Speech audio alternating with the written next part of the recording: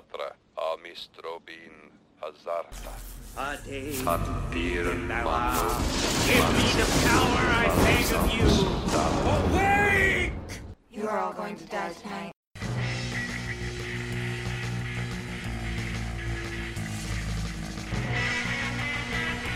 Shut it off. Shut it off. Kanda!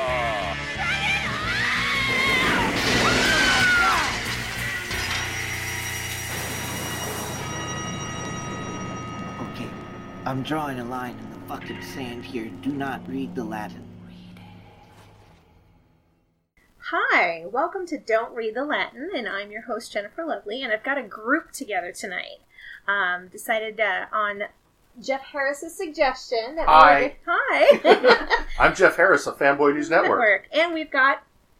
I'm Rise Hall of the Villain Edit. And... Jillian Venters of GothicCharmSchool.com. Yeah, so, kind of playing off the Horror 101 that I did a couple of months ago, Jeff had a great suggestion of either expanding on that or doing horror tropes. Well, it came from when we were talking about this. What I brought up is when I had listened to that episode, you and Michael had gone in a route I would not have necessarily taken because you were going more by era. And I would have taken it from the point of view of, I would have given examples of what makes good horror, and I would have focused on what are the tropes, what are the cliches. And that's what triggered you. Horror tropes! We can do horror tropes, which I think is a great way to go about it. Yeah. Because this way we can also talk about what's good horror tropes. And what are bad horror tropes. Yes. I have examples of both of those. Yeah. I think we all do. We're all pretty literate on horror films. So, outside of that, what have people seen lately?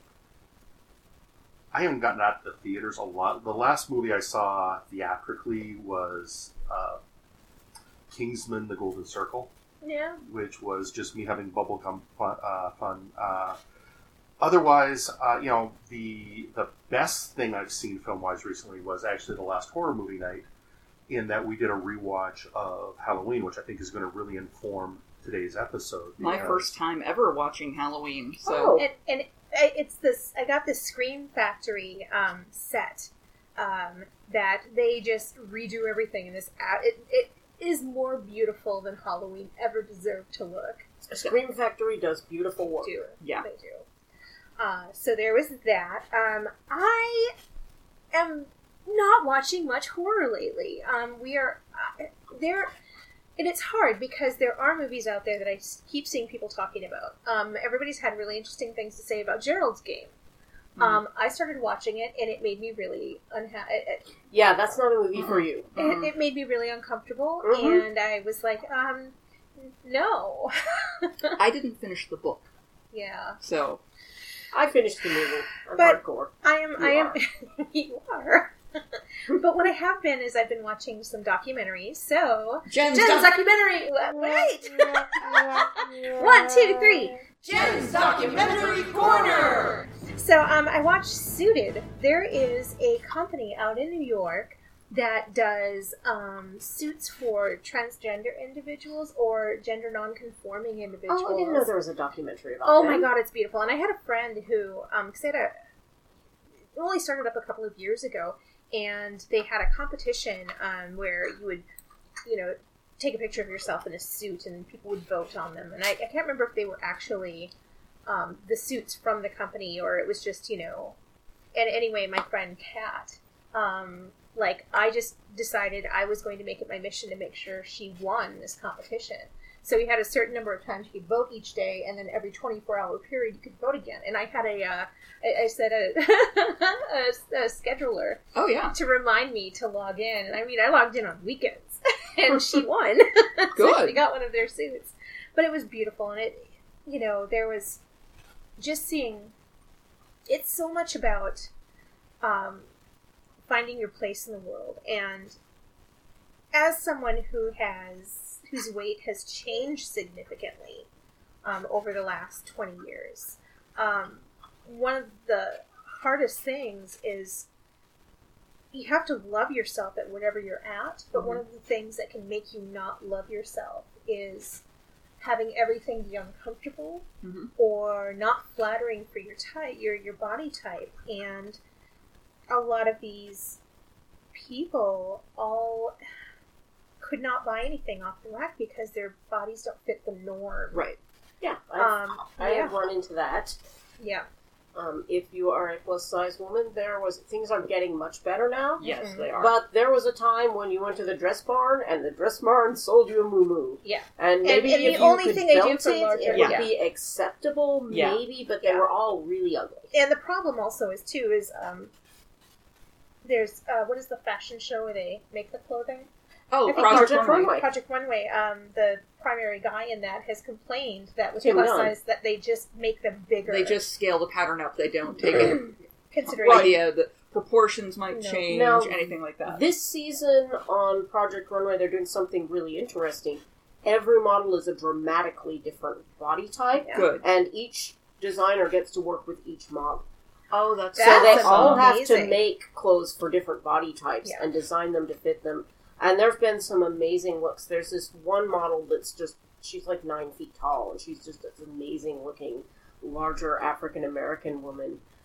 And during one of the challenges, someone got sent home because they're like, well, I had to put that peplum on there to disguise her stomach. And the judges were like, why are you trying to disguise her? This is a beautiful woman. Yeah. And it was like so, for me, as a larger woman, it made me so happy to hear someone actually say that. Yes. Stop trying to disguise her. She's a beautiful woman. It was great. Yeah. So, And so just seeing people putting on clothing that fits them that and makes fit them them feel and right. made them feel like how they feel in their hearts. That's so And important. It's That's just so important. a beautiful documentary, so I heartily recommend it. It's called Suited. The other one that I watched is getting mixed reviews because it is the death and the life of Marsha P. Johnson. Oh, yeah. And it is the documentary that was done by HBO. I enjoyed it. I enjoyed it because the woman who is doing a real lion's share of the work to try and find out what happened to Marsha. And it did feel, the documentary itself felt a little rough. And I can be pretty forgiving of that when it comes to documentaries. I think more so than I do when it comes to fiction and movies where they're telling a story. But what it's running into is it is the story of a transgender individual, but it is being told by cis men and women. Right. And the approach is different, and There's it becomes also- more about her death and less about her life. Right, and there's also the controversy about though it was originally going to be made by a trans woman. Yes. And she submitted a grant proposal, and one of the people that reviewed that grant proposal is the cis white man who went on to direct that movie. Oh, so he's like, you So, had a great idea. You had a I great think I'm gonna run idea. with that. I'm Yeah. not giving you this grant. I'm making this movie. And Wow. Yeah. so I really That's want to even watch worse. it. I'm fascinated by it, but and again, this is just stuff I've read on the internet. I No, don't know no. for sure what the And deal there's is, also but I another- have heard that. Yes, and it is definitely getting, there are definite issues with it.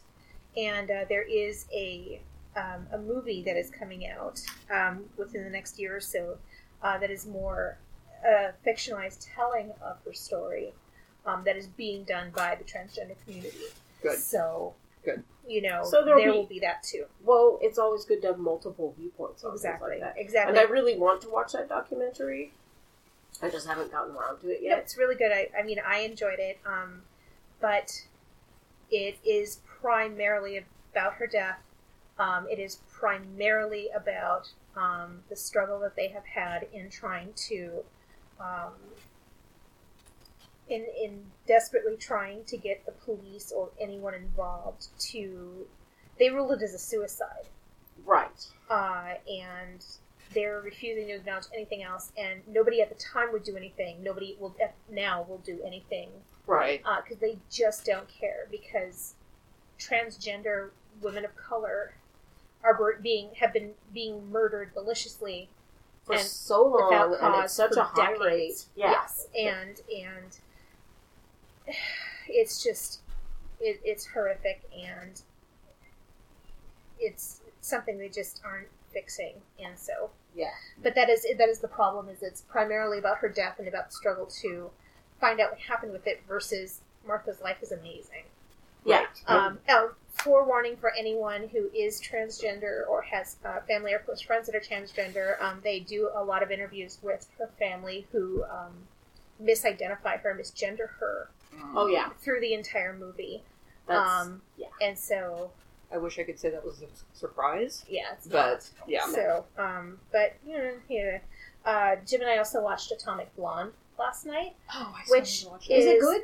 I had fun watching it, though there's, speaking of fucking tropes. Yeah. Okay. And I don't, spoilers on Atomic Blonde. She meets this hot, gorgeous, young female spy from France, and of course... There is a sex scene. I know, I saw it in the commercials. That was well done. I've seen the GIFs on Tumblr. Do you need a cool towel? But in order to... Yes, I need a fan and a cool towel. She is murdered. Oh, that's right. It's the dead lesbian trope. Yeah. Well, you've covered one of the tropes I'll be covering later in the episode. Yeah, absolutely. But speaking of, it was really fucking frustrating. Yeah. Oh, yeah. Yeah, so... Yep. Bury your gaze is a common name of that trope. So, what have you been watching lately? I've been rewatching Penny Dreadful. When I can steal the TV away from my husband who's playing either Destiny or Elite Dangerous. So... Understandable. Yeah, there's some negotiation that goes on in our house, so... Did you hear, two of them are going to be at Emerald City Comic Con this year.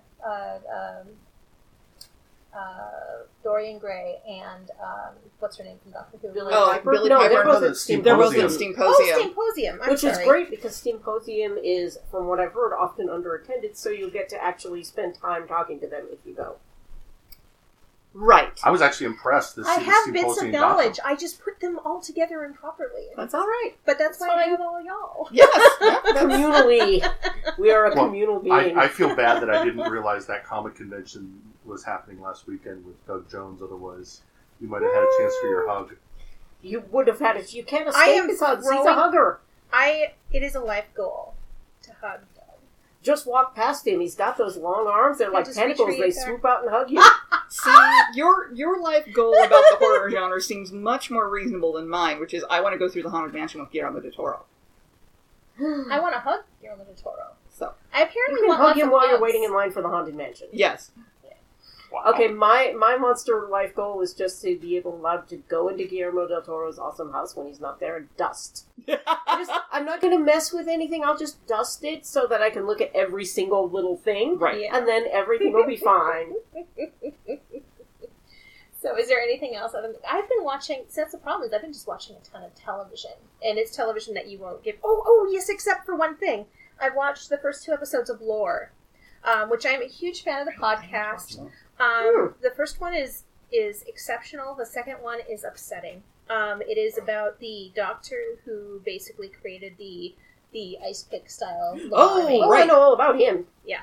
I've also read a lot about him too. Of course, not enough to actually remember his name off the top of my head right now. I know. I don't. But I should know it. There's a great documentary about him just called The Lobotomist. I think it was an American Experience documentary. I might have watched it. Very And interesting. then The first one is about Mercy Brown, right? Exactly, yes. The vampire of New England, a bunch of people in the family died of tuberculosis, Mm-hmm. and the father was told that if you exhume one of them and cut out their heart and burn the ashes and then eat the ashes, people will stop dying. Yes.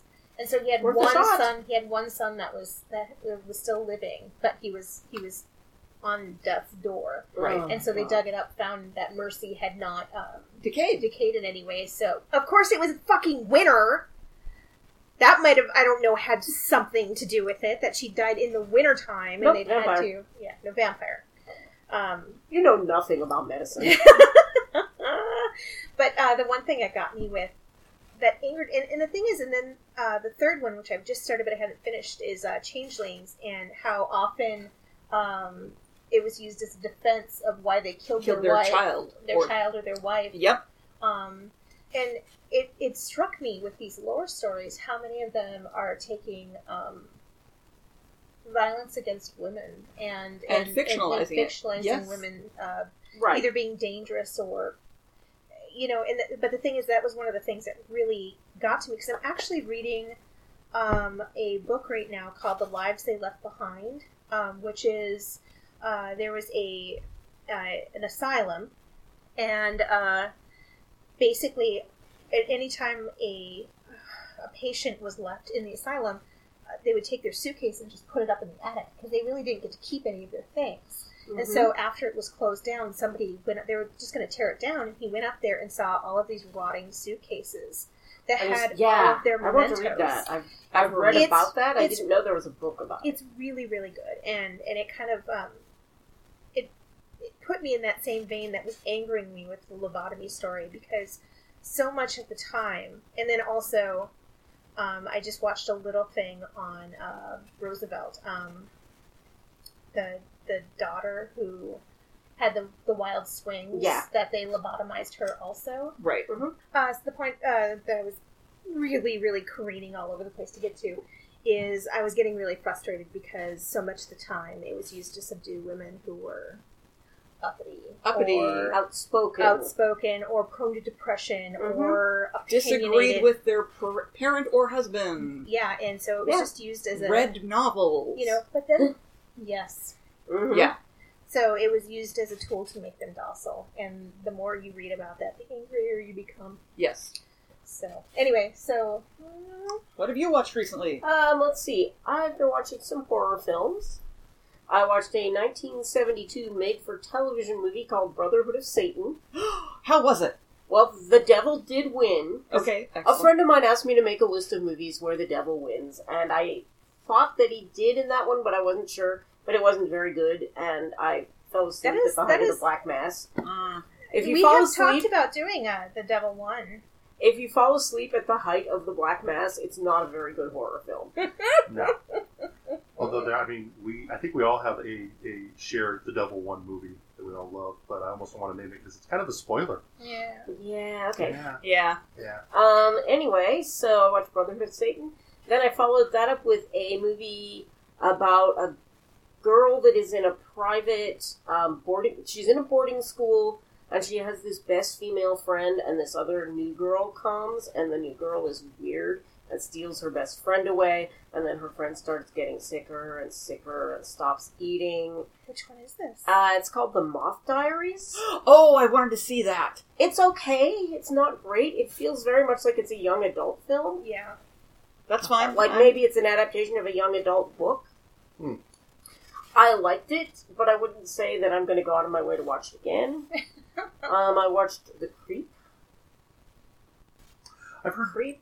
It's Is it the one where he puts an ad in the paper? a guy puts an ad in the paper. He's like, I have brain cancer and I want someone to help me record my life so I can leave it to my unborn child.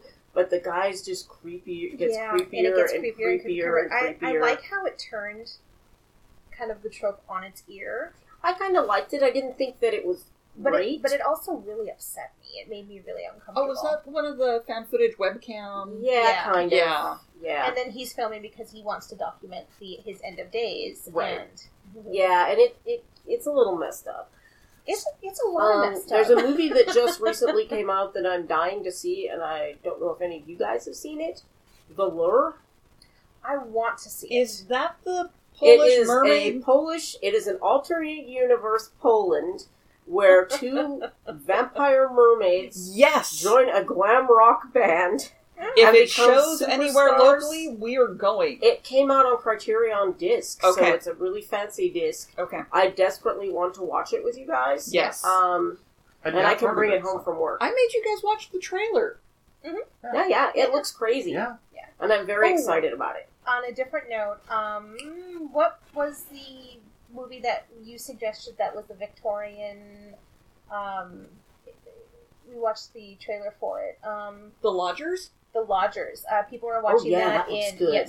people have watched that at film festivals and are speaking really highly of it. Is there a release date for it yet? Do we know? The website had nothing. I periodically check the website, so I haven't seen a release date come up for it. It may still be in the festival circuit. It is still in the circuit. Have you guys festival seen the trailers for the Winchester movie? Yes. Just saw it last Speaking night. of movies that look so gothic that we have to go see them immediately. But Wait, isn't it Helen Mirren too? Yes, it is Helen Yes. Mirren. But my one objection is going on the trailer.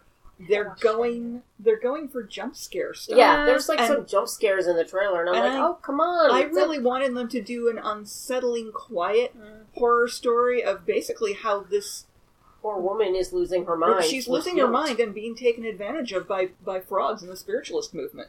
Yeah. So that's... Well, that movie is still available to be made. Yeah, we'll do that next weekend. Yeah, sure. I'll borrow a camera. It's great. Wait, I have one in my phone. There we go. I've got the outfit. I can do it. Yeah. So, because you were talking about Creep earlier, this last week I listened to an interview with Jason Blum of Blumhouse. Oh, yeah. And it was on the Nerdist, and it was just a great interview with him talking about his theory of the films he makes, and Creep was one of those. Right. Oh, yeah, that was a Blumhouse film. I forgot. And his big thing is he purposefully looks for things, A, that can be made on a micro budget. Right. Because he finds the creativity of that much better, but also... Cheap as fuck. Well, he also will be the guy who will look at scripts that other people will ignore. Because they're like, oh, we would need to make this as a $20 million movie, and he has... it was an interesting interview. I'd say it's worth listening to just to kind of hear his theories on filmmaking. Mm-hmm. Gets a little uncomfortable because when this was recorded, and he was talking a lot about having worked for Weinstein. Yep. But everybody worked for that guy, and yeah, there's his tendrils really reach hard. everywhere. It sucks, but it's just kind of been interesting to listen to because he is still one of the prominent. I mean, he also made Insidious, and Insidious is a good little horror film. I enjoy it. Yeah, I've accidentally watched it like 3 times. Because you forget you've seen it. Yeah, I forget I've seen it, and I'm like, this looks really familiar, and then I'm like 30 minutes in, and I'm like, oh, this is Insidious. And he's how we got Get Out.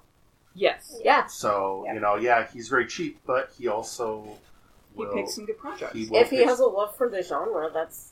Yeah. That's important. One last thing I'm going to mention is, just because I brought up a book, and I brought the TV show...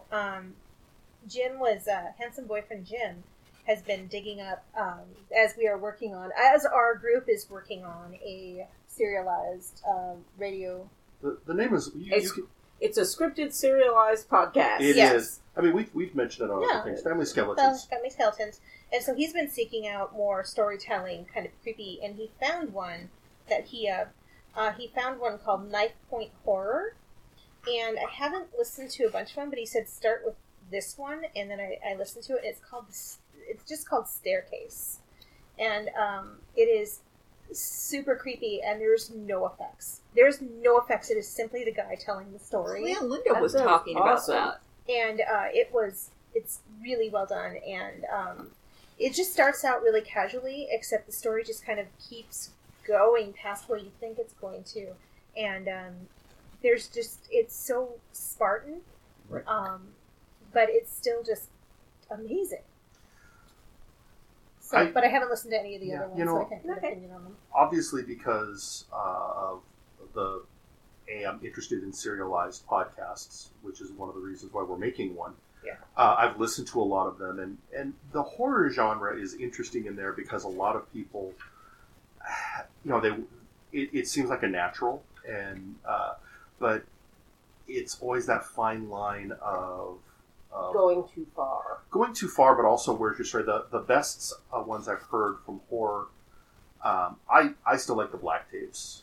But I really enjoyed the Black Tapes. But it's a riff off of the podcast Serial. It's very much like Serial, or like S-Town in a way. Yeah. But Lore is again another one. Yeah. So, see, I've never been able to stay awake through a full episode of Lore. But the problem with Lore, well, not the problem. Lore is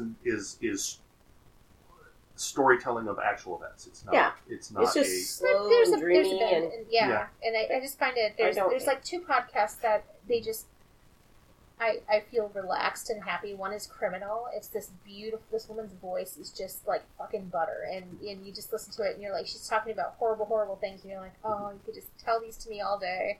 And then Lore, I also really enjoy listening to. But Jim watched the very first episode of Lore, and he, as someone who has studied voice acting, he has this cadence and just a means of storytelling that Jim just fucking hates. Oh, And yeah. he's like, no, he's terrible. And I'm like, it says you.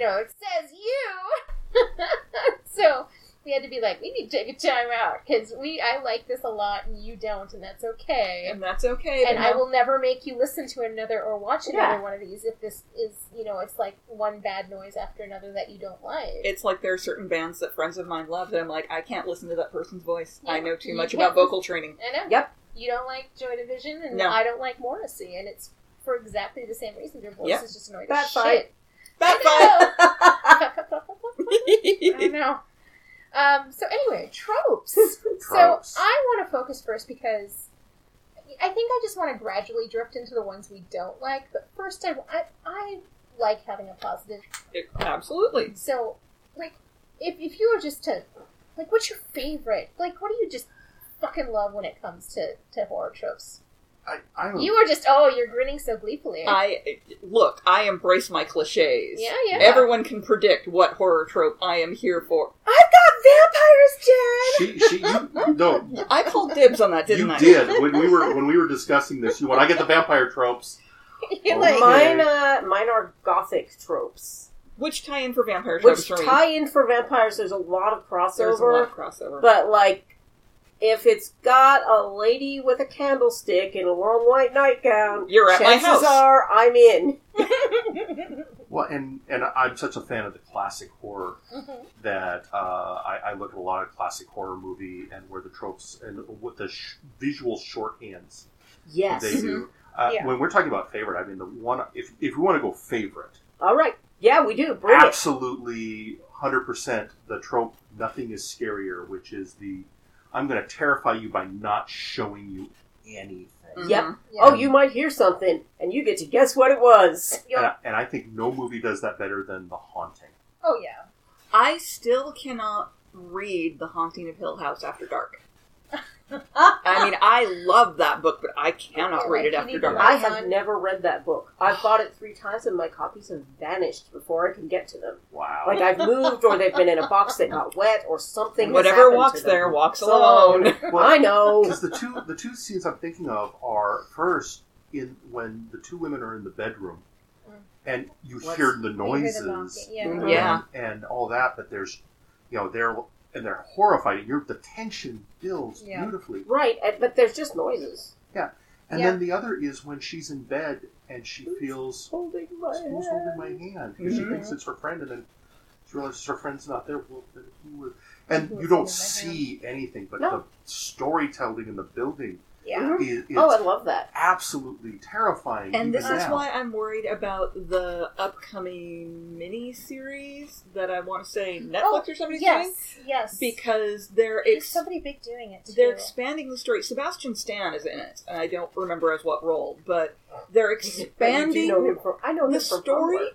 and I am really dubious about that because I don't think I the am story also. needs to be I expanded. think the story is perfect. Also, and I worry that they'll do a lot like the remake Make. of The Haunting of Hill House, where Which the, I wanted to like so much. Oh, as God, I the effects were accidentally watched terrible. that the other day. Oh, that But it was was such a CGI fest. And It that's was what so that's what awful. enraged me. But the thing is, I watched it originally because I love Lily Taylor. Like, Right. Well, nobody's yeah. I goddamn like Lily business. Taylor, and I really enjoyed the look of the house, and I was Yeah. like, well, maybe if I turn the volume down. This was like a couple days ago, it was on somewhere, and I was like, well, if I just look at the hallways and pretend they're not breathing, maybe that'll help. that's It how I didn't feel. help. That's how I feel about the Haunted Mansion movie. Oh. Yes. I think with that trope overall, a lot of low budget horror uses Yes. it because again, it's cheap It's cheap. Yeah. You but don't. effective. And I think the one movie that I think really did a great job with that one on the low budget scale was Abstentia. Oh, yeah. Yes, Oh, it I did. haven't seen that one. Yeah. I love It's Absentia. I'm sorry, I'm blanking on the director. Mike Flanagan. Mike Flanagan. And Abstentia is Absentia. absent. Yeah, I always say it wrong. But it is a great example of, they give you all this context, but when it comes to actually seeing the threat, you never get to. So that's good. I'm going to add into that because one of my very favorites is Darkness and Shadows of things that just exist only in the darkness or the shadows, or shadows that are. I love darkness fucking with people. Yes. Of either not, the darkness surrounds you and you can't see what's out there. I love shadows being wrong. Yes. Yes. And I think that's kind of also veers into another one of my favorites is when things just aren't as they should be. But pretty much if you have something, if the darkness is almost a little alive, and there's so many movies that use it badly, but it's just one of those things I'm a sucker for. And you talking about, something that's subtly wrong in one of my favorite books on the horror genre, Danse Macabre by Stephen King, which, Stephen King, if you ever hear this, please, dear God, write a sequel. Please write a sequel, oh my God. Because we know you're still out there watching horror movies. Exactly. And listening to podcasts. And listening to podcasts. So, one of the things, because he goes through a bunch of horror tropes, and he said one of his favorites is, what's wrong with this picture? Everything on the surface looks completely normal. Yeah. But there's just something ever so subtly askew. And that's actually, while I love that trope, that's the sort of horror movie that freaks me out the worst. Yeah. Which The I Exorcist 3 has a great example of that. Yes. Where the camera is panning across and it's all statues of the saints, and there's just statues of the saints, and then all of a sudden there's this one with this hideous, horrible grin, and the camera just keeps panning. Yeah. And it's like, if you catch that, and you do, it freaks you out so much. Yeah. Because you're conditioned, normal, everything's going to be normal. Oh, not normal. Yeah. But yeah, and you always have to like vet some of the movies you show. So I inevitably bring up that movie that I want to show that exactly gets you in all of those ways on weekends that Pete is out of town. Yes, when Pete is off at a convention, or if he's away for like a month for convention trips, and I'm like, sure, let's watch Oculus. I've never seen that. That sounds great. And then I go home and I stay awake until 6 in the morning. Nobody ever needs to sleep. Yeah. Sleep is stupid. That happened to me with the John Carpenter film, the one about the devil in the church, Prince of Darkness. Which we are showing this Friday. I love that movie, but man, after I saw it, I went home and I was all by myself, and I had to cover the mirrors in the house because I was so scared. No.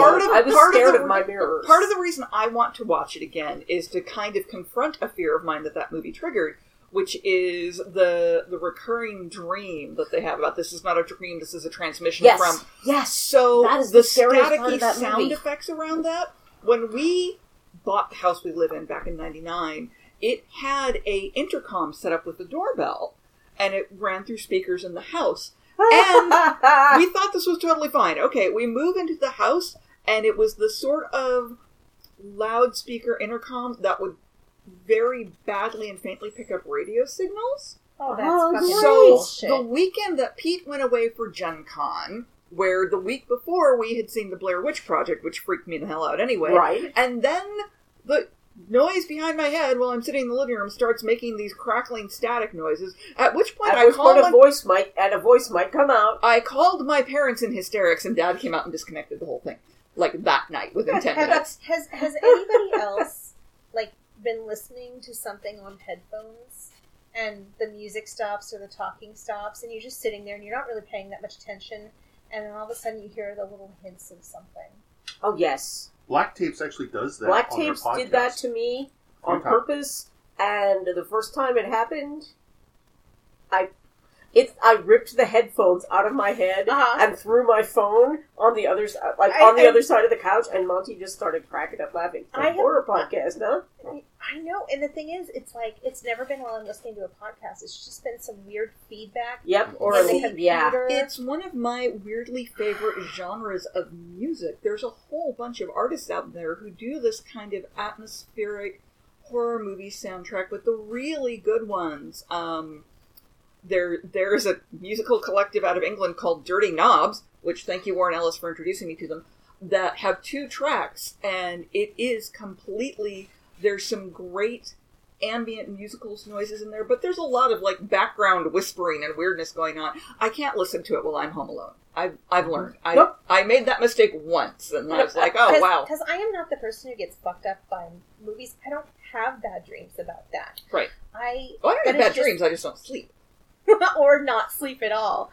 But that is one of the few things where there's just that silence, and all of a sudden you hear, like, almost music or almost whispers, or that weird, almost like electronic connecting. Yep. That isn't like. Oh, that's just the FBI spying on you. I It's know. totally fine. They're making sure you're safe. I literally, like, something grips me, like, it's that you're being. I guess it's that fear that I have of being cornered or being trapped, and it triggers all of that. Pray you never develop tinnitus.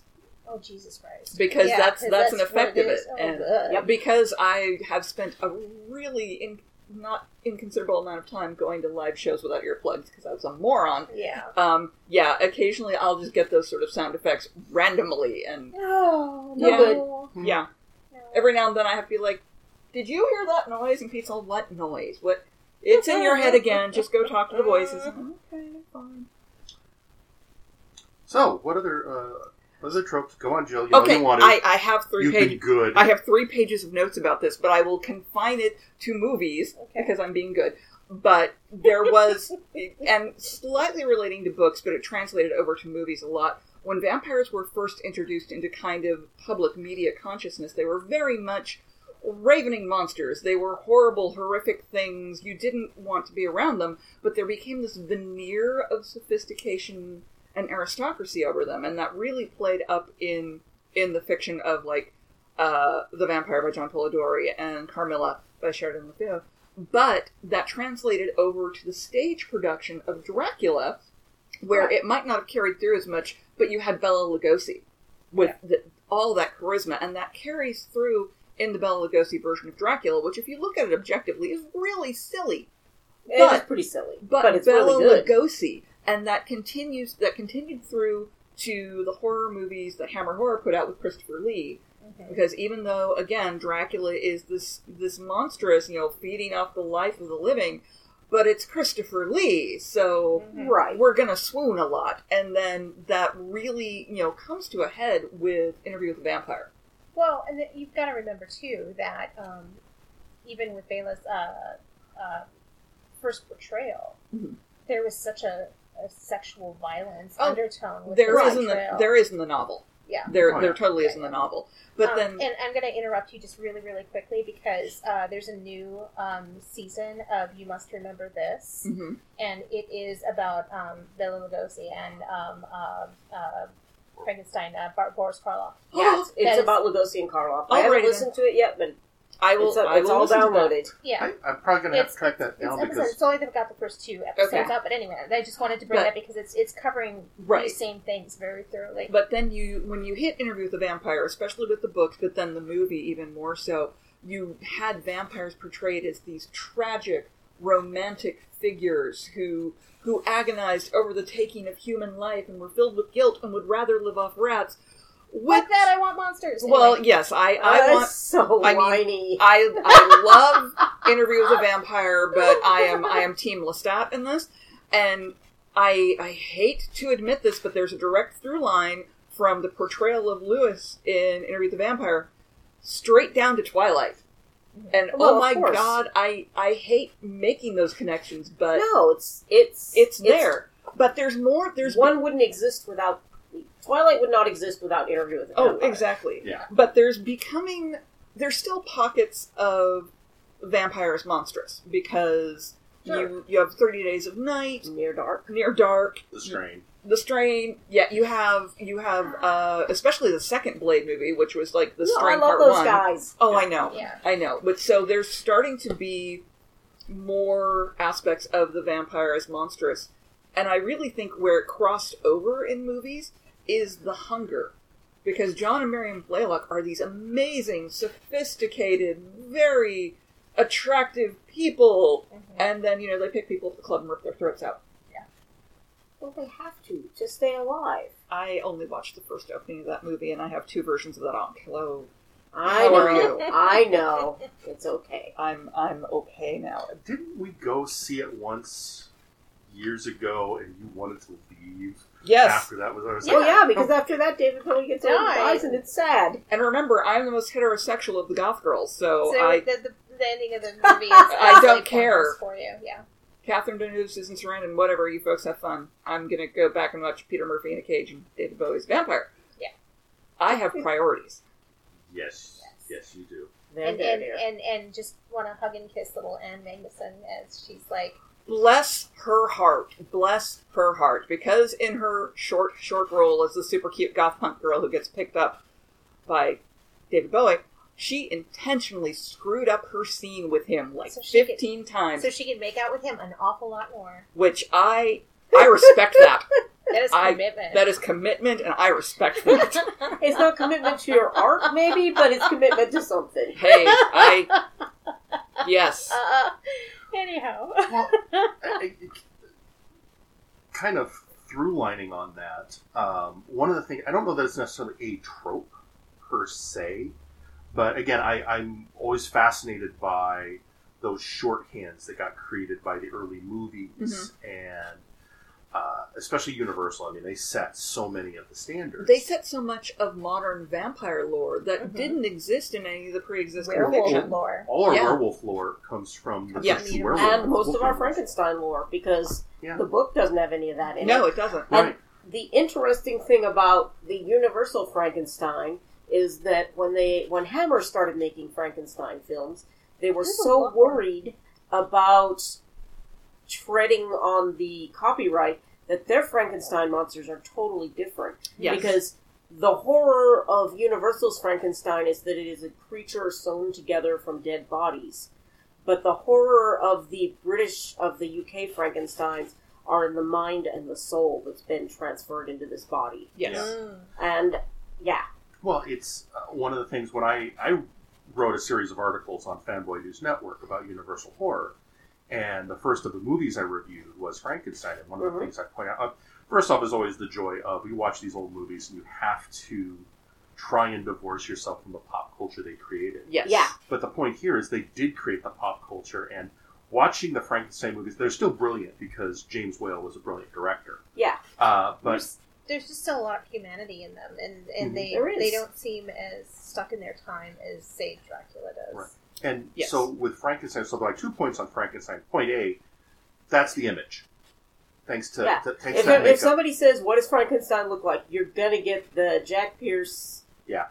Makeup. Karloff Frankenstein. But I also will maintain that Frankenstein, the 1931, and Bride of Frankenstein as a follow-up are the trope definers of the misunderstood monster. Oh yeah. Absolutely. The monster is just doesn't understand its world and would have It been is- just fine if it hadn't had a bipolar father and Yeah. an abusive stepbrother. Yes. That's true. If you go back to silent film, the Golem, Yes. the creature in the Golem itself is is very much like that. Yeah. In that he's a machine of vengeance, but is defeated, I think, at the end by a child. Yeah. But yeah, that certainly carries through, and the Universal ones are certainly the ones that popularize that. I also just real quick speaking of tropes, the 1931 Frankenstein is where we get the torch wielding mobs, Hooray! Yay! and where we get the idea of, and it wasn't the first one to do this, but it really codified. You see the castle and there's a clap of thunder. Yes. And if you really want a masterclass of horror movie tropes, and especially the tropes that were given to us by Frankenstein, then you just need to watch Young Frankenstein, because that hits all of them. Oh, yeah. Yep, it gets Frankenstein and Bride of Frankenstein in there. Yeah. I like Bride of Frankenstein more than I like Frankenstein. Yeah. Mhm. There's a lot more to it. There's more to it. It's really heartbreaking to me. It's much more so than So, and again, that's kind of where I go for why I would hold up that movie. It's set the stage. Since we've talked about Dracula and Frankenstein, I also want to take a minute to talk about The Wolfman, which, even though it comes up 10 years later, again, it's a codifier. All of our werewolf lore Mhm. that we take as accepted, Right. it was created. Right? It's a curse. Mhm. It's an involuntary transformation. It's an involuntary transformation. The person who is afflicted maybe doesn't remember it, and when they do remember it, they are horrified by it. Silver. That wasn't part of the really traditional No. werewolf lore. Can I steal your pen for a Silver, moment? you're Because I wanna absolutely right. write it down. The pentagram being part of it. Yes. Interestingly, the full moon didn't come until the next movie. The moon never shows up in Wolfman. Oh, you're right. It's just But she says that even a man who's pure of heart and says his prayers by night becomes a wolf when wolfbane blooms and the autumn moon is bright. That's a full moon. right. But some people said that it was. I heard a theory that the transformation would take place on the nights of a full moon and every night in autumn.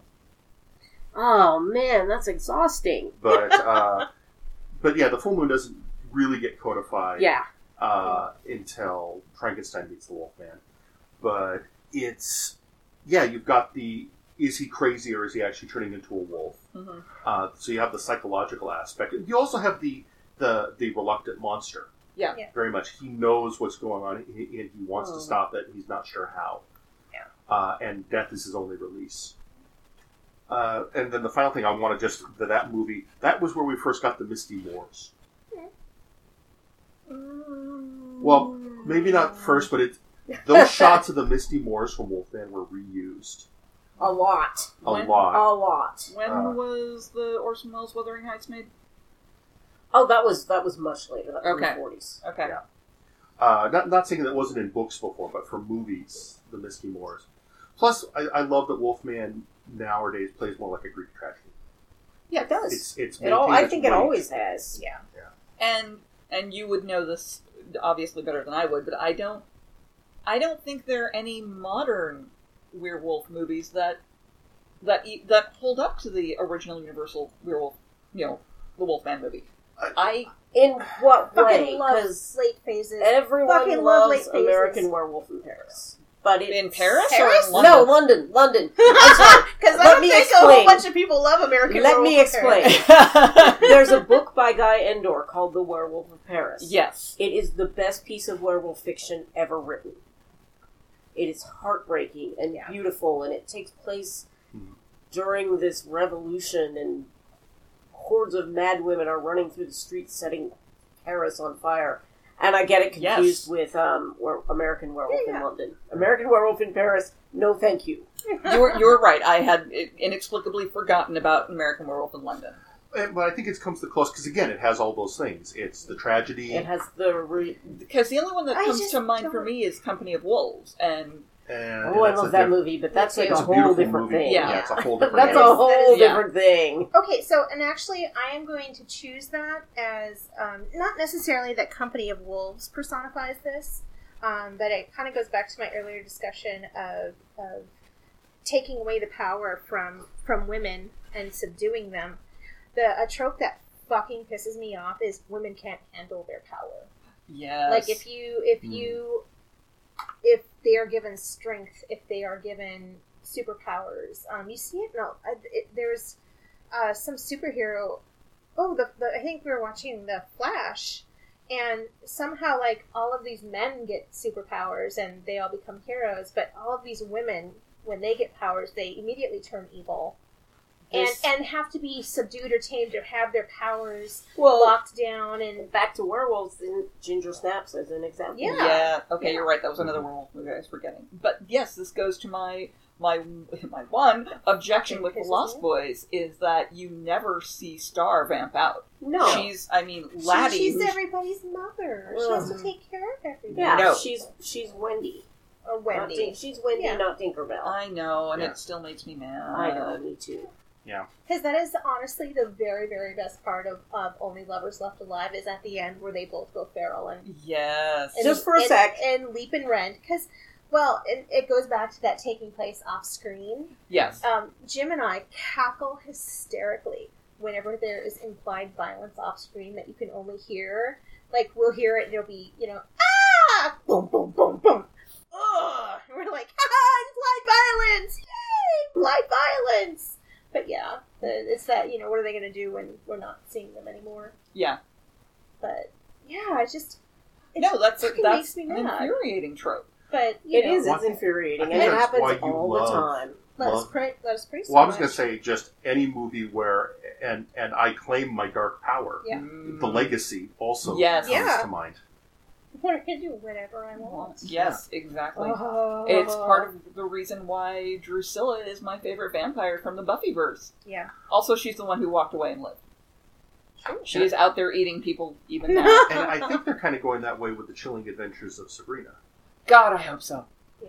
I'm so far behind on that comic. It's killing me. There's only I 3 cannot. issues that came out since the graphic novel. They publish very sporadically. That's true. I may have read all of I them. haven't read anything I'm a that little original. behind. I've only read the graphic novel so far. And that is why I'm really worried about the TV show. Yeah. I mean, also, it sounds she's like going to be tamed by loving someone. and they're probably not going to do it as a period piece, so it loses a lot of that kind of Yeah. 60s era Yeah, witchploitation. I've been watching Riverdale. Godspeed, my child. That's not that bad. See, it's just a bunch of bad people making bad choices. And that I like that in some things, but only if there's a supernatural element. Yeah. Yeah. So you haven't brought up a trope that's one of your favorites, I'm not sure. or that you like. No, Or I mean, that there's pisses things you in horror movies that always get me, Mm-hmm. and they're not really tropes. There's like, okay, you're in a room and you see light coming in through underneath the door, and a shadow moves past because someone's walked past the door. I don't think that's a trope, but it's a thing that happens in horror movies. And it's just so good. And it terrifies me so much when I'm home alone. Mm-hmm. I'm like, I put a towel under my door when I'm in my room alone. Oh. Because I'm scared that I'll see a shadow walk past. Even though my room is at the end of a hallway. There is no way anyone could make a shadow. Mirror play. The how are things like when one person when the person moves and the reflection doesn't. Yes. Oh yeah. Or when they Thanks, Marx Brothers. when they close that fucking I just saw cabinet, something that... and you know when that door opens back up or when it closes, there's going to be something fucking there. And, Yep. Oh, But that leads to one of the tropes that I love and I hate in modern horror Mm-hmm. movies, which is jump scares. And I actually did a little research, and apparently the first movie to really use a jump scare was Carrie. The ending of Carrie, and that kind of... Yep. Everyone who did a slasher movie afterwards was like, Oh, yeah. aha, we will Yeah. do this. I'm gonna have a cat jump. You're And- like, God damn No. that cat. I just watched a movie, I think it was called The Long Dark Night? Or something like that. It's a 1940s British film, which a lot of people have said is one of the scariest films ever made.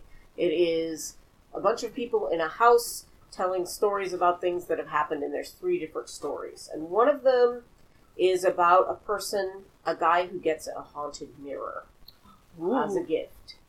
And at first he looks in the mirror and it's him, and then he looks in the mirror the next time and it's him again, but the room behind the mirror is this you're amazing talking different... Dark of Night. Yeah, Oh, yeah, I just watched that last week. Oh, that was. And That was when we part were is talking really, about it. Yeah, that's the really good. ventriloquist dummy is really good, and my second favorite is the one where basically don't they get married and it's the bride's gift to him? Yeah, it's her gift to him is this mirror, and it makes him, and he tries to murder her because of things he's seen in the mirror. Yeah, because all of a sudden And- he's in a different room, and you see the room around him, but in the mirror he's in a different room. Yeah. And And it's a really good it's not the scariest movie ever made, but for a black and white 1940s horror movie, it's really good. and the wraparound's really good on it too. Yeah. Any anthology, you live or die by your wraparound. in my Yeah. opinion. Yeah. Yeah. Well, so many of them are just Oh, there's so many movies that failures. have them that don't need them. Yeah. I'm not going to talk too much about Salome's Last Dance, but come on, just show me the play. I don't need to see Oscar Wilde arriving. I don't need to hear him making witty comments to the people who are doing the play for him. Just show me the play. So, It's one of my favorite movies. since we just watched Halloween this last week, I was, obviously that's an influential film. It really set the standards for a genre, even though the seeds had been set by several movies beforehand. Sure. But I was thinking while watching it, knowing we were going to be doing this episode, okay, what do we have in this movie? And one is, there's a lot of actually good daylight horror. Mm-hmm. in Halloween because even Right. though they're not There's scared yet, Michael is already stalking them. Right, there's that beautiful tracking shot that follows her as she walks all the way around the school, and it's just all one beautiful long shot. Mm-hmm. And I think maybe at some point you see him step behind a bush behind her in that shot, but they don't say anything. It's during the day, Yep. and you're just watching Laurie. It's a POV shot, and it's just really sets an incredible mood for that movie. It's like the opening scene in The Shining where you just, or not the opening scene, but the opening credit sequence in The Shining when you see this tiny little car and it zooms in and you see how far up into the forest they're driving. Yeah. So the other thing I was thinking, though, trope-wise with Halloween, and now we're kind of getting into, okay, so let's talk about tropes we don't like. Uh-oh. John Carpenter himself has gone on record and saying he is very upset that he feels he contributed to the sex equals death trope. The sex equals death trope is... And it's older than... I believe it is an older trope. I believe it was popularized, and I could be wrong, during the AIDS epidemic. Well, I was even thinking back to the Hays Code. Oh, we're talking sin. Sex equals death trope. Because with the Hays Code, you could show any debauchery you wanted. As long as they were punished. As long as there was a punishment. Mm-hmm. Yeah. That's true. But Carpenter has said that the whole reason he was using the sex aspect in Halloween was he wanted to represent how distracted the characters were, that they were right. so they weren't preoccupied. noticing. They weren't being killed because they were having sex. They were being killed because they weren't paying attention to the giant lurking guy in the mask. Yeah. But that's and because that became such a trope in other slasher films, that's one thing that Carpenter has gone on record and said he just bothers him. He didn't do that on purpose. Yeah. It just became a thing that people. Yeah. Well, that kind of goes to another trope that kind of I think is overused is not believing the children. Yes. Or the women. Or the women. Yes. Yeah. Yes, that's a big one for me. Yeah. You know, if you just listen to the kids, and I mean, even unfortunately, Stranger Things falls into that. I'm going to be really curious to see how they do with the next season. Yeah. Yeah, because I mean that cop guy, he's going to have to start believing these kids at some point. Yeah. He's been into the upside down. Yeah, exactly. But that also got me thinking, because we talked about it earlier, the one of the tropes, just since we're kind of veering into the ones again under our skin. I have two tropes, they're related, and they are black guy dies first, Yep. and bury your gays. And these are, Stop killing the gays. and with Stop that killing the minorities. I mean, Yes. obviously you have like Sexual suddenly or less. racial. Horror movie or life? Yeah, In Yes, both. exactly. Both. suddenly last summer. I This think or is- this? Oh my god, I love Suddenly Last Summer. But there's very much, and again, I'm it's gonna the have to Hays show. Code idea Yeah. that you can show his sins, but he has to suffer. I don't know if that's the Hays Code or the Tennessee Williams Yeah, Code. Yeah. that's true. But with the sex equals death code, even Ginger Snaps plays into that a little bit. Uh-huh. Mhm. Or a lot, actually. Yeah. Well, and It Follows is effectively made of it, Yeah. Yeah. Yeah, to a degree. even though it's a great horror movie. You were making the squinchy face of disagreement. Yeah. It just shows that it isn't always bad, but that's They kind of played with that trope and kind of rearranged it, which was nice, but it was still a backbone. Oh of yeah, it. Yeah. it truly was. It truly was. So with Black Guy Dies First, though, I was thinking a few years ago I went and saw the movie Legion, which wasn't the best decision I'd That's ever made. okay. You went and saw a horror movie. It doesn't have to be a good one. Yeah, and one of the things that really bothered me was once they brought all the characters together, I was able to accurately predict the order the characters were going to die in. Yes.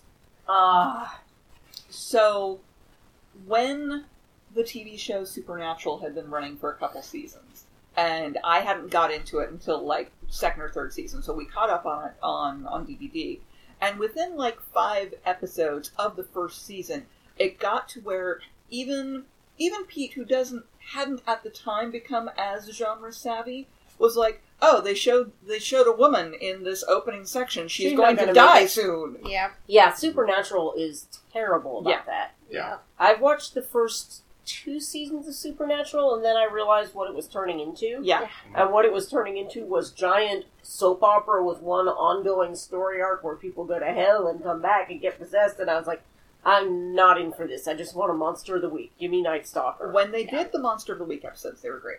Yeah, I enjoyed those. Even though you and I would have the contest, when did each of us flail? Oh, Now, there's always some flailing during Supernatural. Well, no, the flailing is because of how much... They never did their research for anything related to esoteric or the occult. It's not called Samhain.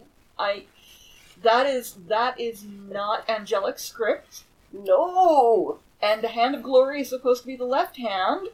And I mean, it got to where friends would text the me. other thing that pisses me off is they always slice the entire palm. Ah!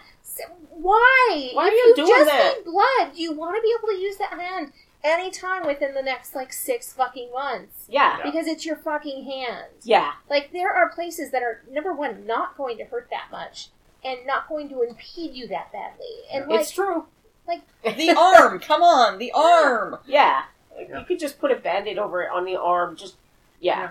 And it's going to only hurt sometimes, unlike Ian, which is going to fucking Yeah. hurt all the time. And you're going to need to use break that hand open to fire the only gun that will kill ghosts. So, Yes. so I think we're agreeing may not that have been in that Supernatural show. is made of bad tropes. Yes. Because Supernatural they is also- made of bad tropes and cute boys. At least that's what the internet tells me. I don't think they're that cute. I was going to mention But- something about the kill your gaze trope, but then I realized, no, that's only in the fanfiction, not in the actual show. So, Well, Supernatural has a lot. Any character that mentions they might be lesbian. oh, yeah. Oh, you're dead any minute now. I'm Yeah. surprised that Felicia Day's character lasted as long as she Well, did. I hate the trope that bisexuals must constantly prove they're bisexual by having sex with people all the time, every time they're on screen, or by flirting with somebody. I'm Yes. like, come on. Yeah. Who has time for that? In pop culture horror tropes that of course bother me, someone starts turning to the dark side or becoming evil. Look, they've gotten a goth makeover. I mean, admittedly, I always want their clothes and eyeliner when they've gone through this transformation, but But that basically... as though you could... I'm Look, going do not- to have to make a hypocrisy call. I am feeling so attacked right now. No, usually it's you and I having the argument during the episode. But they're Yes, gonna- it but is they're true gonna that get when better people later. turn evil, they get a goth makeover. But it might also be true that some people, not us of course, never us, might like to dress gothically because we like to look like villains. But it's always, it's almost an inversion of the take the geek girl and take off her glasses, It is. and She's suddenly beautiful. she's popular. Oh, you've become That evil, let's give you more eyeliner. I agree. And you don't stay that way. What the hell? Threat level eyeliner! Threat level eyeliner. Oh I god, watched that movie. Threat level Trash Panda. Oh, that movie, that was great. For those of you playing along at home, we're talking about The Beyond the Gate. Beyond the Gate. Oh, Yeah. that...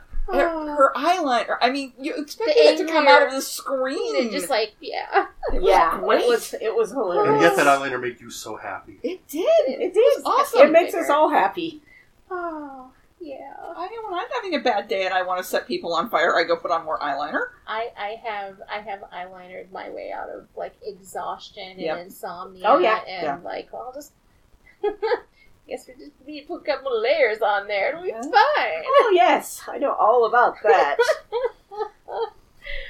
Oh man. But it is a trope that's almost never handled well.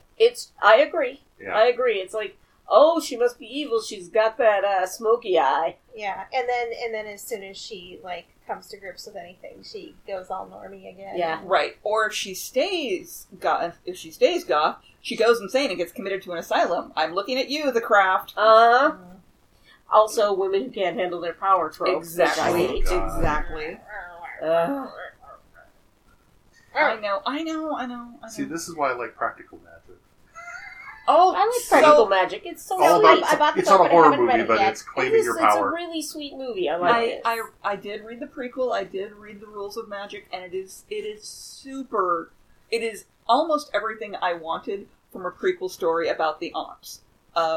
As I said on Tumblr today, I loved the book. There is just one character in the book who I have some quibbles with because they in a way feel like, yay, my character is pasted on, and they're necessary for plot reasons, but It don't feel as fully developed. They as were the not characters. as fully developed as the other characters, and every time they had the focus was on them, I'm like, yeah, where's Jet, where's Francis?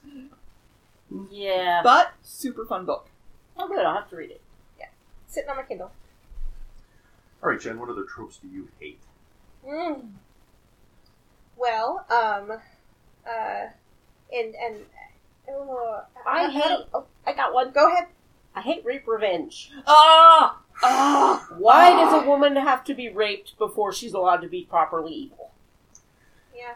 You know, I'm... And why? And okay, it's always the way that they have to suffer. it's like, you know, we're gonna have a woman who's gonna be awesome. She's gonna go out and get all this inner strength, but it's going to come from the fact that she's been horribly abused and raped. Yeah. Yes. It's like being the parent of a character but in a the thing Dungeons is, and Dragons you can't, scenario. You can't even, like, have something moderately bad. No rape.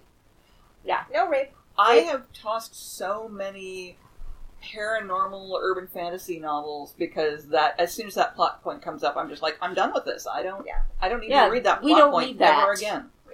So I'm involved in a project that hasn't come out yet that's going to be a YouTube series on the video nasties. Oh. And my friend who's producing it gave me a choice of which movies I would get to review. Uh-huh. And when I realized that I Spit on Your Grave is one of the movies on the Nasties list, I picked that one because it's such a fraught one. I wanted to make sure that I was there to... You will be more nuanced in your reviewing of it. Yes, and that's kind of the point. I have thoughts on that movie. Yeah. A lot of them. And it's all over the place. Some of it is why it's the quintessential rape revenge movie. Mm-hmm. But yet, when the rape is happening, a lot of times in those movies, like in Straw Dogs, they kind of make it look like she liked being raped, which is gross. And in this movie, the rape is shown as being an abhorrent, horrible thing that happens. Yeah. And in a lot of rape revenge movies, you don't see that. Mm-hmm. And in a way, I Spit on Your Grave almost has like a feminist perspective to it because of that. Yeah. But at the same time, it's still super rapey, and the rape goes on way too long, and you're like, come on. Irreversible. And that's the thing that also pisses me off a lot of the time, is where it even becomes less about what the woman's gone through and some man's man pain about Fridging! Yeah. Fridging! Oh yeah, The Crow. Yeah. Yeah. We all, look, the aesthetic of The Crow is great. It's in a movie I enjoy. But really...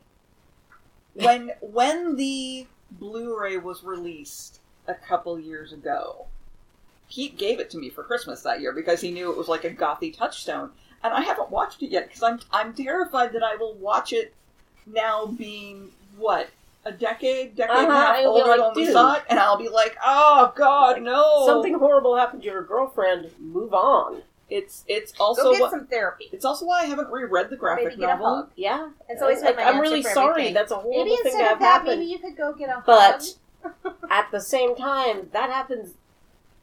So tied into that kind of because of the discussion that's been going on in larger culture about the women coming forward with the sexual abuse comments and the, this is what I have had to deal with, this is what I have dealt with from this person in power.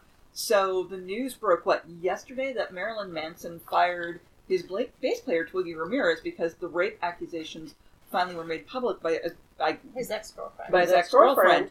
And the thing is, and a friend of mine on Twitter was talking about this, and I kind of joined in the conversation where she's like, okay, yay, Manson came forward and said, no, this is something I won't tolerate. But now own up to your own shit. Because there is shit for him to own up to. Because it is an open secret that when they were on tour and everything, they were monstrous. They were horrible. They would do awful things. It's in the. They That's what I talk said. about it in the book. I said, if you read his autobiography, it's not even a question of did they do this, but no, it is. It is there. And how old was Rachel Wood when he started dating her and molding her into Dita Point 2? She was like underage, wasn't she? I think he's... No, she was like 19 or 20. But She was young. She was very young. Ugh. Yeah. And again, it's that, you've got this trope of rock stars going to excess. And it's a played out trope. They need to not do that anymore. Yeah. Sorry, rock stars. It's time to stop. But I was talking, maybe, was it on this podcast? No. Perhaps. That when people talk about particularly young men want to be rock stars, they want to be rock stars because of the things associated with being a rock star. And those things are loads of free sex. It's not rock star parking. It's not, nobody wants to be a rock star so that they can get good parking. Yeah. I want to be a rock star to control people. Oh, well, that's much better. Well, so do they. Unfortunately, people don't want But to not the same way. underage women. I'm just going to be over here for a moment. I want a cult. Are you going to be in my band? We have, and that was the night we started the band. Pretty much. Didn't we have? I'm trying to remember when back in the 90s. Didn't we create a fake band? We had a couple. Because we had a band in that one vampire game where Wade stormed out and said he was never going to GM anything again. But no, we had a fake band because especially when Wizards of the Coast would send you and I out to the same convention. Oh yeah, because people were always asking if you and Steve and I were in a band because we would take a limousine to the convention and we would get out and we would dress like us. Black Absinthe, that was our name. Oh. So my favorite story. Yeah. I hate to say I have a favorite Black Absinthe story because. Back in 94 or 95, Jill, Reyes, Pete, and I all went to Disneyland together. And, God, that trip. And that was the best and the worst. On the trip, at one point there was, I don't remember, like a couple of people who were very clearly coming straight at us. And, Jill and Reyes are in their goth finery, and Pete and I are dressed like Pete and I. So they're clearly focused on Jill and Reyes, and they're coming right at us. I'm like, well, this isn't going to end well. What can I do about this? Wait, I got it. I stepped forward, I'm 6'1" and just built large. Put out my hand and went, I'm sorry. They're not going to sign autographs today. They just want to enjoy the park. Oh yeah, I remember that. That was awesome. And they got so confused. Like, should we recognize them? And we walked away. Yeah. It was great. That was also the trip where I played using your power. That was the trip where I was playing a lot of practical jokes, though. And... Yes. The fact that Reyes didn't then smother you when you went to sleep that night. Are you kidding me? Everyone knows you don't go near Jeff when he's sleeping. Okay, that's true. So... Leaving the chick tract on. Oh yeah. Yeah, Jeff convinced me that there was a witch hunt out for me and that the hotel staff were leaving religious pamphlets under my pillow. My goal wasn't to make you think the staff, although in retrospect I should have realized that would have been the... that was also the trip where I tricked Jill onto a roller coaster. Oh, I still hear the screams. And then I convinced everyone to go on a Small World, but I was honest on the Small World. There are photos of me before and after that. There are. I will never be the same. I told you we're going to Small World. You weren't going to break. You were like, how bad can it be? Yeah. Well, I didn't know how long a ride it was, did I? It never But ends. you were absolved of all sin. It's like the tunnel scene in Willy Wonka. Yeah. It just it goes on, and there's no escaping it. But we've digressed enough. We have digressed. So there's a couple of trope areas we haven't touched on that I think are at least worth a pass. Religious horror, for example. Okay. Particularly, one of the interesting tropes about religious horror is everything's Catholicism. Yeah. Hooray! Well, they've got the pretty ceremonies. Yeah, they have the best robes. Well, and I also think it's their mythology is well known universally. Oh, true. They spread like a virus. Latin always sounds really impressive, even if they occasionally get it wrong. What was it? When we watched the first Conjuring, and they were doing the exorcism, and Mal and I are sitting there going, no, that's not right. That's not right. Don't stop in the middle. Yeah. We both got very affronted about that. But also witch tropes. I'm surprised we haven't gone to witch tropes. I get all incoherent and ranty when we go about witch tropes. Also, I think we talked a lot about them on the witch episode. What's the worst way that they can offend you with witch tropes? Yes. But Please. go ahead, you first. It's probably the same thing. Mostly that they're crazy and that they're doing it for revenge. Yeah. And that it's always very black and white. There's no gray, and if they're good witches, they're Wiccan. And if they're bad witches, they're satanic. Yeah. And Yeah. there's no acknowledgement of those of us who are not necessarily Wiccan, but aren't out there summoning demons every week. Actually, you know what I just need a I've hug. seen those rabbits. my least favorite witch trope? The genetic trait. That's my least favorite witch trope is the one where they go back to the time of the Salem witch trials and they say, no, they were real witches. Rather than they were just uppity, outspoken women. Yeah, it's like...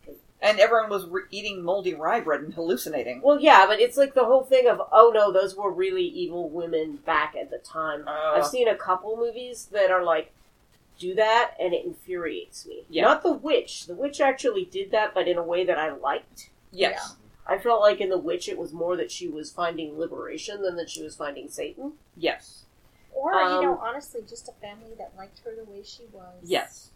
And Yes. butter. And butter. And a pretty dress. Yeah. Did we get yours? Or? No, mine is the one where, and I don't remember what movie. There's a couple of movies where, like, somebody will go back in time or something, and they're at the time of the Salem witch trials, and oh my god, those witches are really evil. Oh. Anything that justifies the murder of actual women who were actually murdered and tries to turn it into a goofy horror trope infuriates me. Yeah. What are tropes that just can be really great or go horribly fucking wrong? Like witches can go great or horribly wrong. Yeah, I love evil children. Evil children. and sometimes they can. Sometimes it's just not good, but sometimes it's just the best thing ever. Evil toys, actually. Yeah. I have seen some really well done, subtly unsettling evil. Well, okay, I've more read them of unsettling evil toys. But then there are the ones that are straight up like the Conjuring's version of the Annabelle doll, and you're like, why would you bring that into your house? Well, okay, first of all, have you guys ever seen a picture of the actual Annabelle doll? Yes, it's a Raggedy Ann. Yes.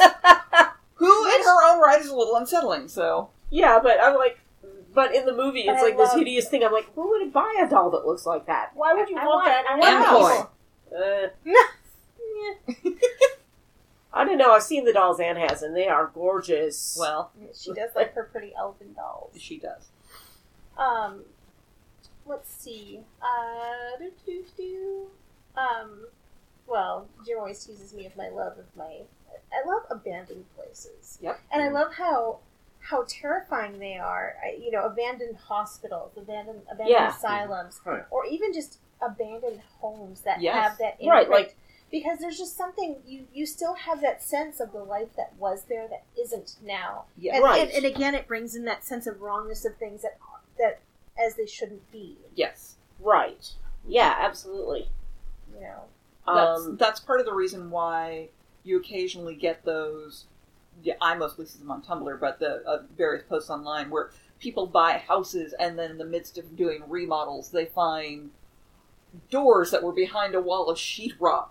Or stairs that are in the bottom of a closet and don't go anywhere. And I love that sort of stuff. I love that stuff, too. Wouldn't want to live in that house. Somebody else's house. Yeah, not in my house. No.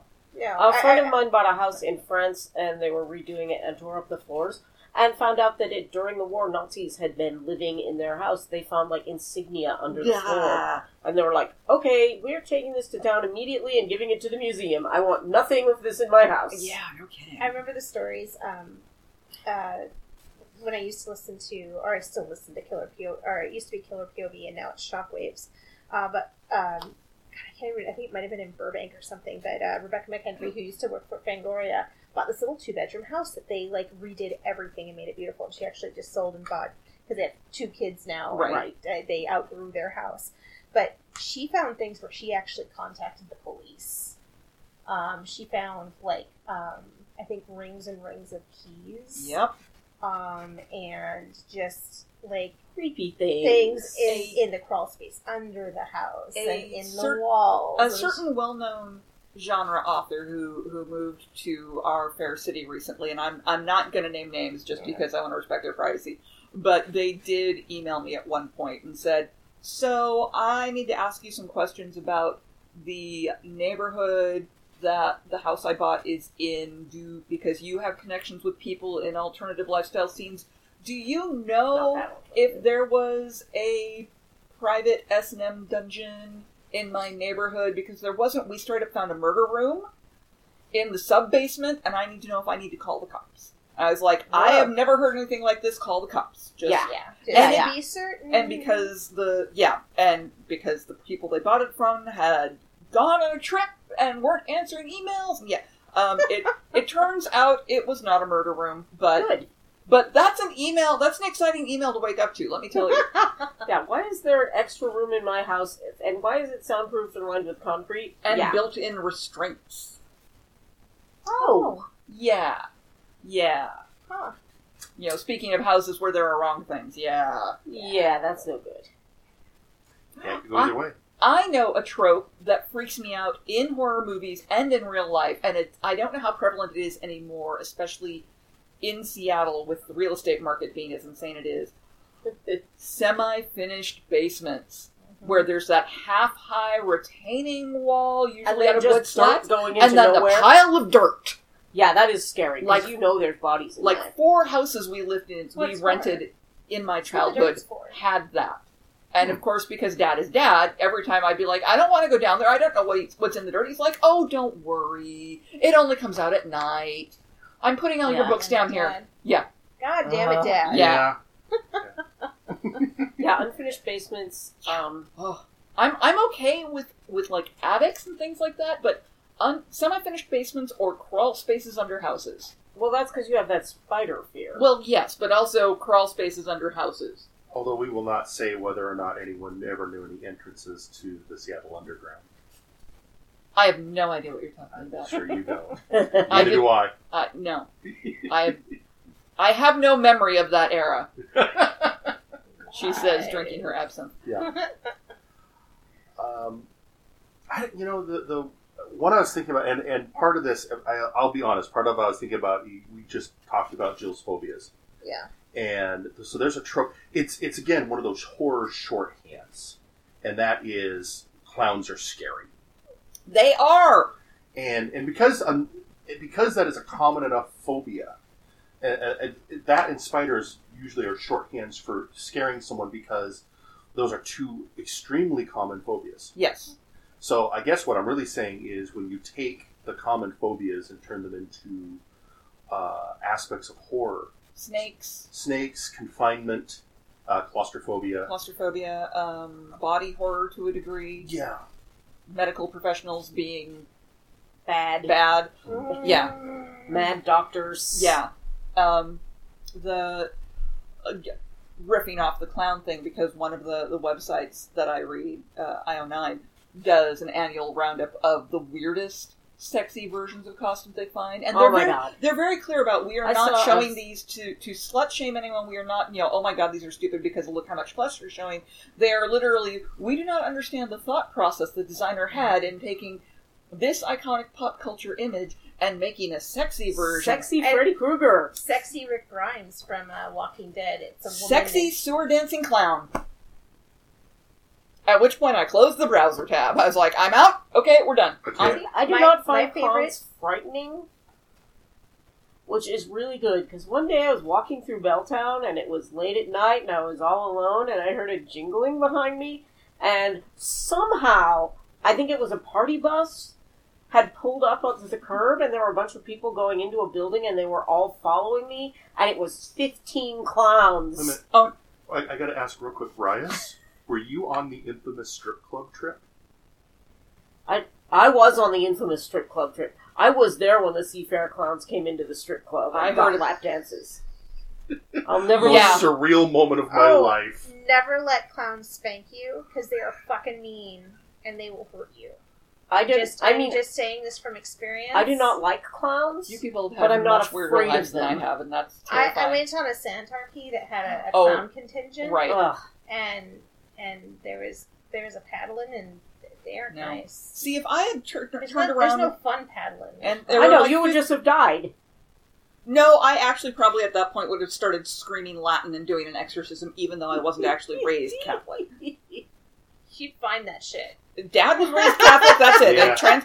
Just like witchcraft transfers through the bloodline. It was an amazing thing, and I was so glad that it didn't happen to someone who was afraid. When it happened, I was like, It was okay, good, it that's was me. really I can weird. handle I'm this. just going to keep walking and pretend I didn't see it, and then I look back and they were all going into a bar, so All it I was remember okay. was Because they're But- happy drinking slap, clowns. slap, slap, slap, slap on my arm, and it was riotous. It were again a mixed group going to a boy we were girl at a strip club one night, at a strip having club fun. for shenanigans, and all of a sudden, Jeff, what, Rice? Look, there were clowns at the door, and I'm like, what?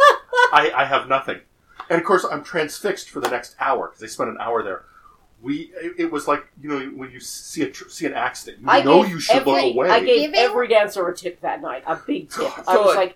was like, girl, you have earned this. Just you don't even have to come over by me. Just take Hazard this pay. money. It's hazard pay. Yeah. But clowns are scary. How you? I'm not scared of clowns. It's I went to distorting the the circus as facial a child, and features they and- amused me. You were a circus child. No, I was not a circus child. I was taken to see a circus Oh. when I was a child. Although you're not the first to make that mistake. I was the clown at parties. I did children's parties. Way back in the day when I worked at McDonald's, and we had you could get the Ronald McDonald birthday party experience. Because I was Ooh. good with kids and gregarious, they kept trying to sign me up as the party you're like- hostess who worked with Ronald. And finally I had to take my manager aside, and I'm like, you know those cleavers we use to break apart the big bricks of frozen beef patties? I will take it with me. You do not want... I will You work... do not understand I my will fear work of clowns. 12-hour shifts in the drive-thru if you don't make me do that. And yet, when Larissa and I went to Halloween Horror Nights, the very first thing I did was run up to the scary clown because I was so excited to be meeting Jack the Clown. And he and I had a great conversation. It's much like how I really like Puddles the Clown's voice. He has an amazing As long voice. as you never have to I look at can't him. watch him. Yeah, he's not only a clown, but he's like 12 feet tall. Yeah, that's not okay. He's I went and saw him last He's a Halloween. man I'd like to shinny up. Oh my goodness. Larissa and I got to meet him. Well, While meeting he's him- in makeup? I can forget that. I've seen This him is- without makeup. This is when I am I've reminded seen of him that without one makeup. when it was released. I had to actually ask the kids on Tumblr what all I needed to block on my block And then you list. found, what was it? What was it? Clown fucker discourse. I'm very careful about what I retweet and I broadcast on love Tumblr adorable because spiders, and I know. I never. Yeah, we're really do. careful. As long as you I know, guys tag I'm them very with Spider, careful. my blacklist will catch it. I hate to bring this up, but Some everything is days reminded, it's and I feel it spiders, has too. to be said.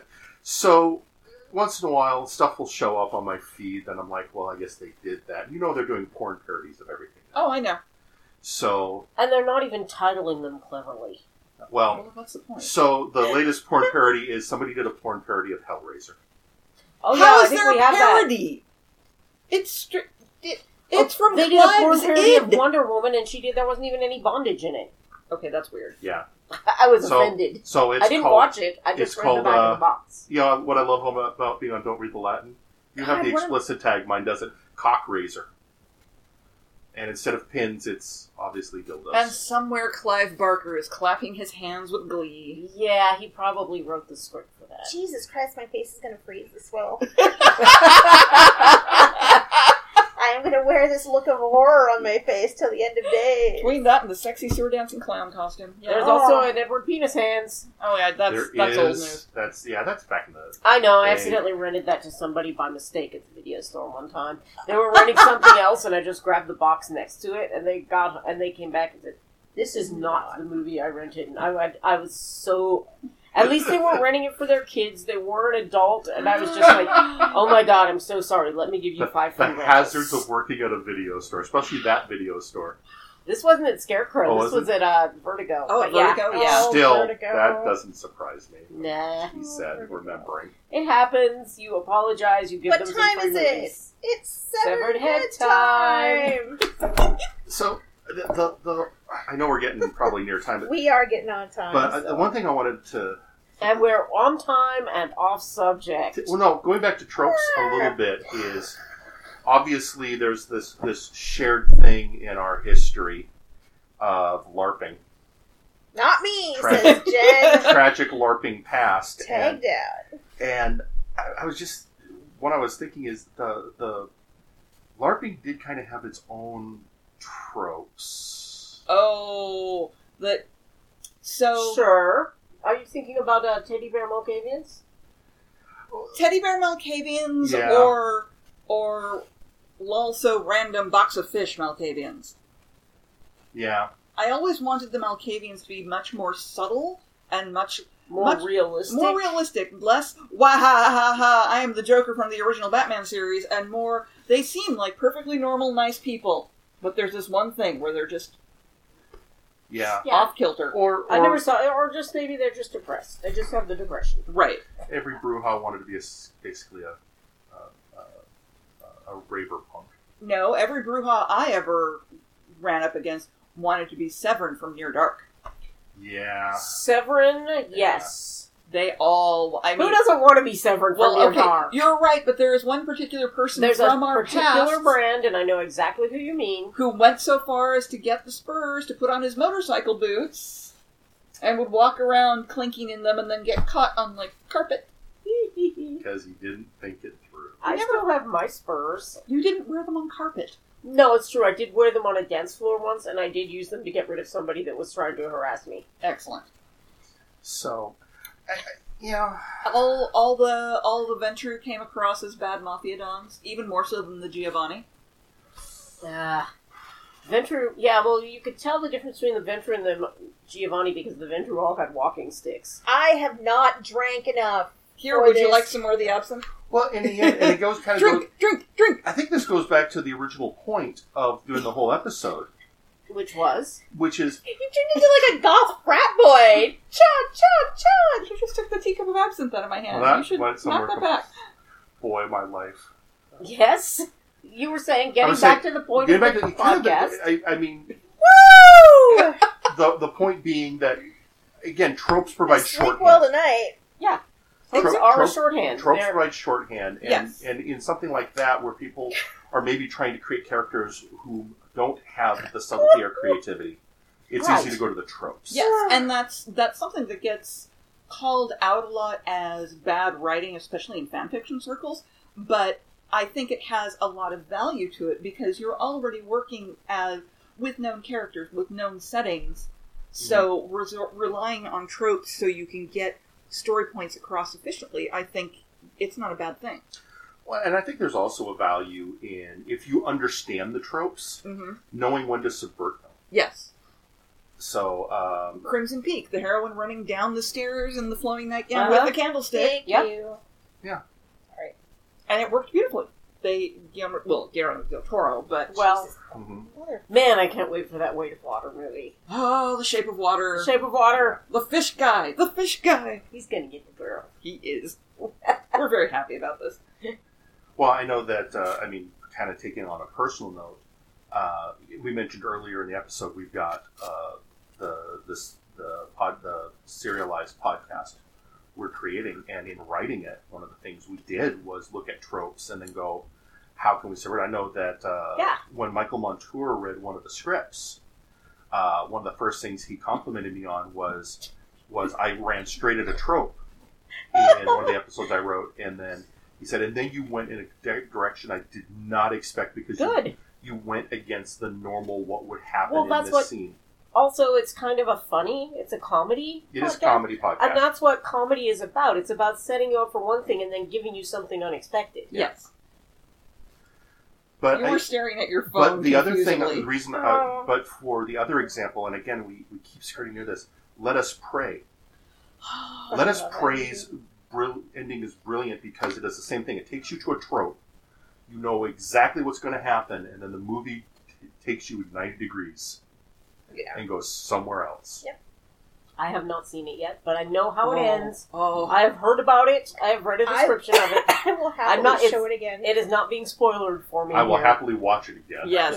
Yeah. Yes. It is like one of my feel-good movies. Which When you first showed it to us, I mean, you watched it and then you called me in absolute glee, and then you showed it that following Friday. I did. And at the end of the movie, I immediately pulled out my phone, went onto Amazon. I'll be I'm buying that. The Blu-ray is $9. And Awesome. didn't the next night you show it to Pete? Yes, and he was like, I get why you like it. I get why you like this. I would have liked... He wanted slightly more narrative twists to it.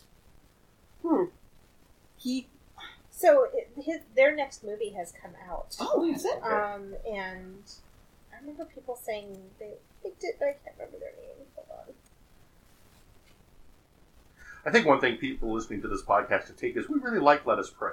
We It was a- really like Let's But Pray. again, it's that same thing. It actually uses multiple tropes. Yes. Oh, he's the one who directs The Lodgers. That's right, Well, I there did we know go. that. Well, Yes. Yes. That's a good sign. And actually, a friend of mine was at Toronto International Film Festival, saw The Lodgers, and promptly on the message board was like, Jilly, we found your new... Yes, I know you're This is excited about yours. Shape Yes. of Water, but... Yes. All right. Well, I'm going to wrap this up, though, because tired. Because you're tired, because Yeah. you weird early bedtime people, whatever. It's so funny because... Tomorrow's my day off, so I get to say that. But I am... It's so funny because I used to be such an insomniac. People used to just knock on my door at 3 o'clock in the morning because they're like, I couldn't get home. I knew you'd still be up. Yep. But I am, like... I basically, having my daughter kick-started my brain for my sleeping. Except, unfortunately, now I have to go to sleep at the same time every night. And my life has been... So, in things that are great, like, my life with handsome boyfriend Jim is fantastic. My kid is fantastic. My managing a co-parenting relationship with my ex-husband is going really well. My friends, I love them. My job is rough. Yeah. As fuck. And when you invest 9 hours of your day in something and it's gutting and stressful, like, you're just exhausted. Oh, yeah. And so it's like, it's hard because there's like some big parts of my life that are fantastic. But I'm like, literally last night we're watching Atomic Blonde. And I paused it for a second. I'm like, oh my god, how much time do we have left? And I looked and I'm like, I'm so tired. Okay, there's an hour left and I'm so tired. And I fucking looked over and it was 7:55. I kid you fucking not. And I'm like, I thought it was much later because I'm so tired. Oh, honey. So we watched the rest of it. And then the worst part was there was a couple things we had to do. Like, I hadn't medicated my pooping cat Max. And, poor sweet and Max. we took the lid off. He goes. That's what you said. He's using the litter box But now. no, I'm he's so like, glad. he isn't just going like when we lift the litter box off and he runs in. Like, he's on his own volition and not running in fear from his butt. And like, kind of casually going back and like, So oh, maybe he was how it is. claustrophobic. I don't know. But so there was a bunch of things we had to take care of before we went to sleep, and I was tired an hour before we started doing the things. I turned into a raging fucking asshole. I was like, I had to like message Jim this morning as he was at work and I was at work, and I'm like, I'm sorry that I was giant butthead that was really petulant and angry, but I was just really tired.